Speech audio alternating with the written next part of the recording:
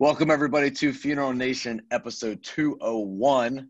I'm Ryan Thalgmartin. That is Jeff, the Funeral Commander Harbison, and this is the funeral profession's only weekly news show, entertainment, information, brought to you by C&J Financial. The folks from Rainbow City, Alabama. I think this ad that we have is probably the best because a handshake means more than anything. Let's go ahead and run that, Ryan.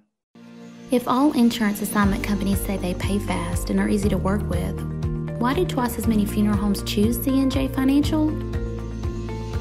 Over the past 2 decades, C&J and its affiliates have served in excess of 633,000 families and funded more than $3.6 billion in assignments to funeral homes and cemeteries throughout North America. If you're tired of the hassle, headache, and cash flow delay in processing insurance death claims, C&J's Fast Funding program can help. Let us show you why thousands of funeral homes across America choose C&J for their assignment funding needs, and why many associations, accounting firms, and industry leaders recommend C&J to their client and members. In every business, there's one gold standard. In insurance assignment funding, it's C&J. Okay, Commander. Well, we have a great guest on today. Pretty excited about it. Getting some insight on what's happening on the kind of public side of the funeral space in terms of the companies that are public facing. Some good information from Mr. Tom Anderson of Funeral Directors Daily. Yeah, he's a great guy. I love his perspective, and frankly, I think he brings to the table what we need as an industry, sort of some common sense talk about what's going on. But you know what? The biggest news this week is Disrupt Media, Inc. Hey, dude, come on. You know, I remember when you were in a basement or something, a garage, and now you're just like way up there. And just think those outfits that they said wouldn't work. I didn't see a lot of those folks on. What was our buddy up in New York? You remember him? Oh, shoot. Yeah, I put his name out of my head. I can't remember. Mr. McWeeny or something. I don't know who he was. But, you know, you should play the song, How Do You Like Me Now? Yeah. Well, thank you. Thank you. It's a big accomplishment for our team. You know, we've grown substantially over the last few years. And yes, you and I started working together when I was still working out of my basement and was a one-man show. So now we're a team of 27, and we work with hundreds of funeral homes across the U.S. and all of North America. So, yeah, it was a great honor, and you know, just really a testament to our team. The big bummer was the fact that we're all kind of remote, so not being able to all celebrate together except for on a Zoom call. But you know, in due time, we will be back together and be able to celebrate it as we should, because it was a team effort. I can't do what I do all by myself, that's for sure. So no, and you have a superlative team there. I mean, I deal with them on lots of different levels, from C&J to here with Funeral Nation to other projects. And kudos to all you guys there. Thank you. I love them. They're a great crowd. Some other interesting news I watched or saw where NFDA did their annual consumer survey. One thing that popped out, I haven't seen the entire report yet, was that the reasons that people choose funeral homes. And what emerged was price. Mm-hmm. You know, that was down around 19% for the last 2018 and 19. It's jumped upwards of 40% now to the number one reason as far as statistics are concerned. What do you think about that, Ryan? I have a couple thoughts. I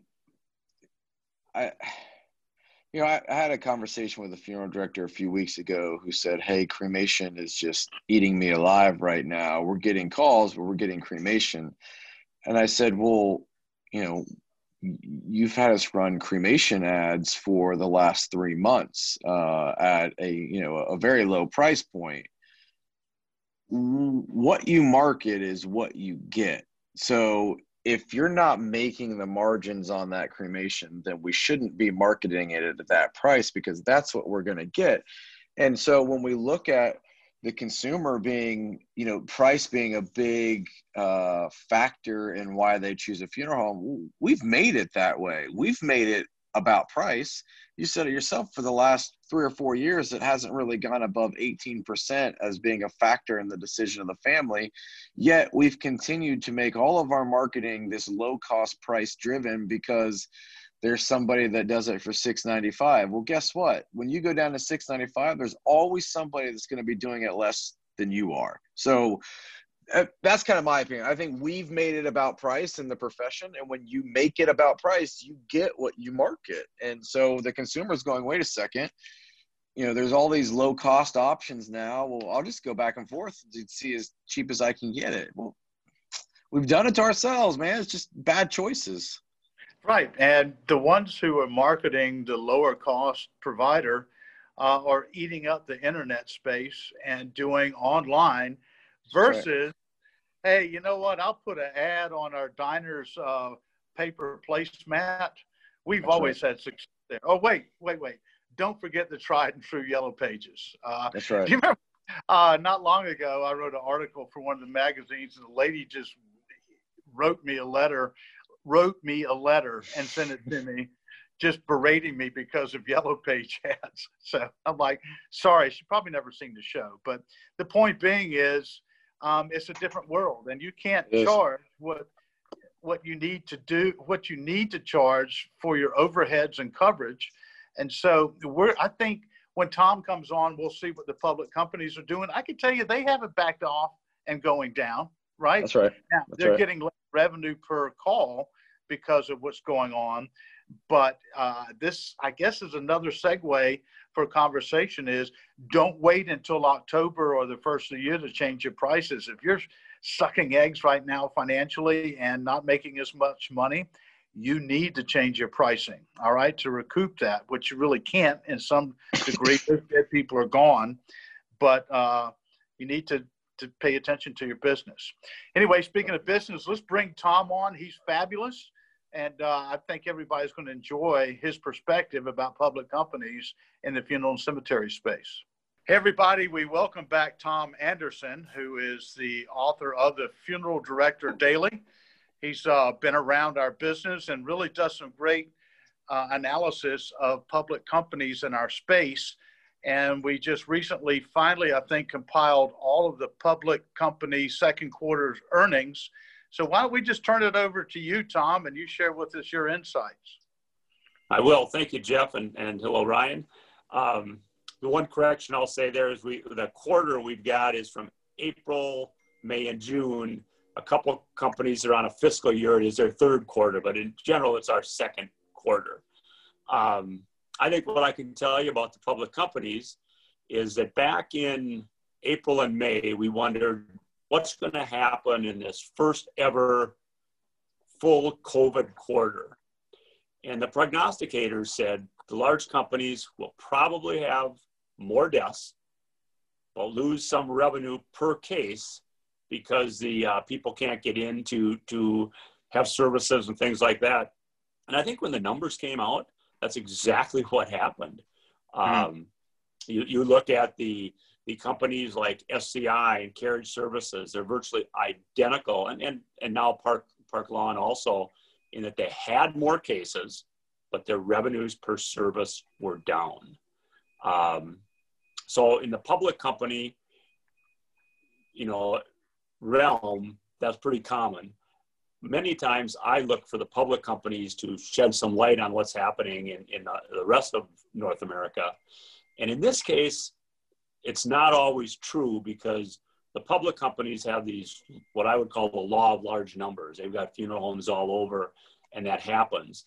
A lot of places in, America, they were not hotspots. So they ended up having the normal number of services, but the revenues were still down because of the no gatherings.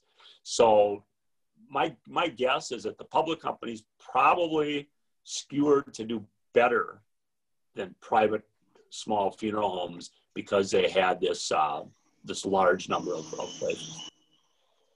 Sure, and I guess when you spread out your risk, different parts of the country, as you said, then certainly that makes a big difference. And if you're pretty much in one smaller area, then you live or die literally by what's going on there.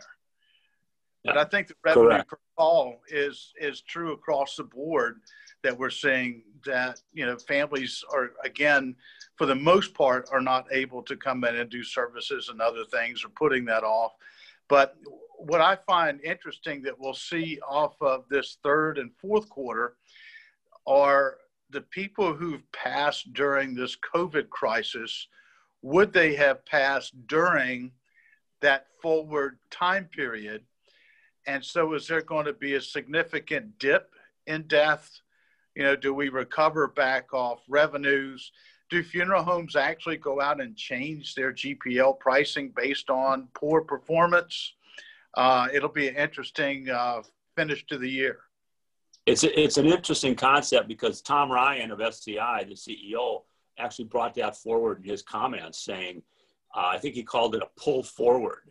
When they have really, really bad flu seasons, they have seen the later months of the year, the following quarters, be a slightly less. And we may see that, especially since it appears the COVID statistics, many, many people that are dying of older ages. And I think where it'll probably find, you know, ramifications even more is in the casket companies. Mm-hmm. Batesville and the Aurora brand of Matthews had increases in their casket sales for the first time in a long, long time. And so I wonder if we'll see a pull forward effect in that, where they go backwards. Yeah, and interesting too, that's a testament to burial. You know, obviously a lot of their business is predicated on selling those caskets. So you're right. This is, along with everything else that's happened in 2020, we're going to see phenomenal, interesting results coming out. And how far does it last into the future? We're seeing that with conventions and everything else. So right now, I think it's an exciting time to be in the business, just from an observer, if nothing else. Yeah, and I would also point out, when I look at the larger public companies, it seemed that they their cemetery side of the business did much better in relation than their funeral home side, which makes sense in that the at-need portion, if people pass away and are going to be buried, they have to buy the cemetery spot. Sure. I think you will also see SCI is one of SCI, and quite frankly, Stonemore, which is a cemetery company, came through and had pre-need cemetery spaces increase, the pre-need. And I think that is a dynamic that they understand cemeteries, and they're able to get leads off what I would say companion sales of people who died and buying pre-need and going to the spouses and families. And I think because there was more deaths, they were able to turn that into more pre-need cemetery space. I agree. And of course, the topic is obviously death has come to the forefront, as COVID could strike anyone. So I think people considering their own mortality, thus pre-need, thus thinking about it, even younger folks, that this is a conversation we didn't expect to have in 2020. I think that's true. I think we'll see pre-need companies probably start marketing to a younger age group. I know there was some type of infatuation too with death, and even young people wanted to have their orders put in place because they were concerned that what if this happens to me, even though I'm only 35, I want to leave a mark, a memorialization mark somewhere. Yeah, it's interesting. We've seen an increase in, historically, June, July, August are really bad months for pre-planning. So we've actually seen an increase in pre-planning through our social media clients with funeral homes, having great success lead driving right now, in a time period where typically they're historically just pre-needs non-existent, during the summer months. So it's interesting how the conversation has shifted as we've, thought it, like Jeff said, our own mortality has kind of been brought to the forefront. And so, I mean, for the death care space, and the profession as a whole, I think there's some things that have been positive of bringing that conversation forward, and people understanding the value of a service because that's been taken away from them, and understanding the importance of having that conversation for something that's unexpected. So, you know, it'll be interesting going forward the rest of the year to see how things play out on a public scale. And I tend to agree with you, Tom, that I think that we can kind of foreshadow the rest of the profession based off of the report from the public companies and what they're seeing. Well, I know when I was running my funeral home, I used to always buy public company stocks simply so I'd get their quarterly and annual reports. You know, they weren't, a lot of my time, it wasn't the internet. You had to get them by mail and everything.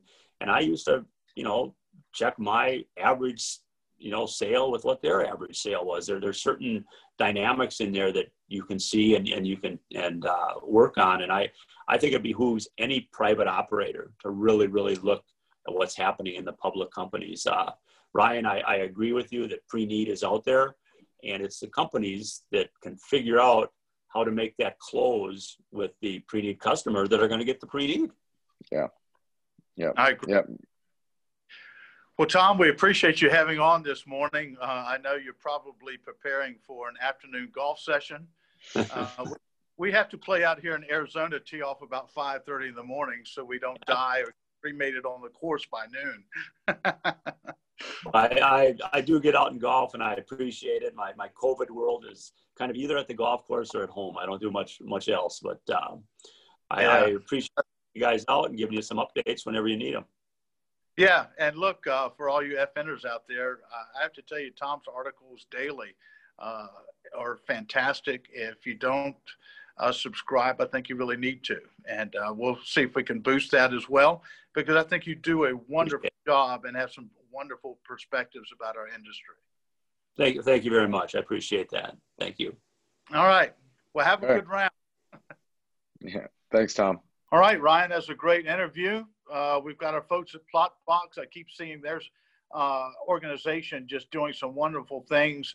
They're looking for someone here in the U.S., I believe, in sales. So if you're interested, reach out to the team at Plotbox, because frankly, I don't think there's any better people in their space out here. That's right. They're doing fantastic things, and we're in a virtual world. We can't deny it any longer. Online is how we have connected dominantly for the last 6 months. So that's not going. We're not going to rewind when things are back to whatever normal is. So you got to embrace it. You can't deny it any longer, and you got to jump on board, and you got to do it right. Like just setting it up and automating everything isn't doing it right, and it's not going to help you win. So that's a different show. All right, Commander. Episode 201 in the bag. And until next time, have a great effing week. Out here.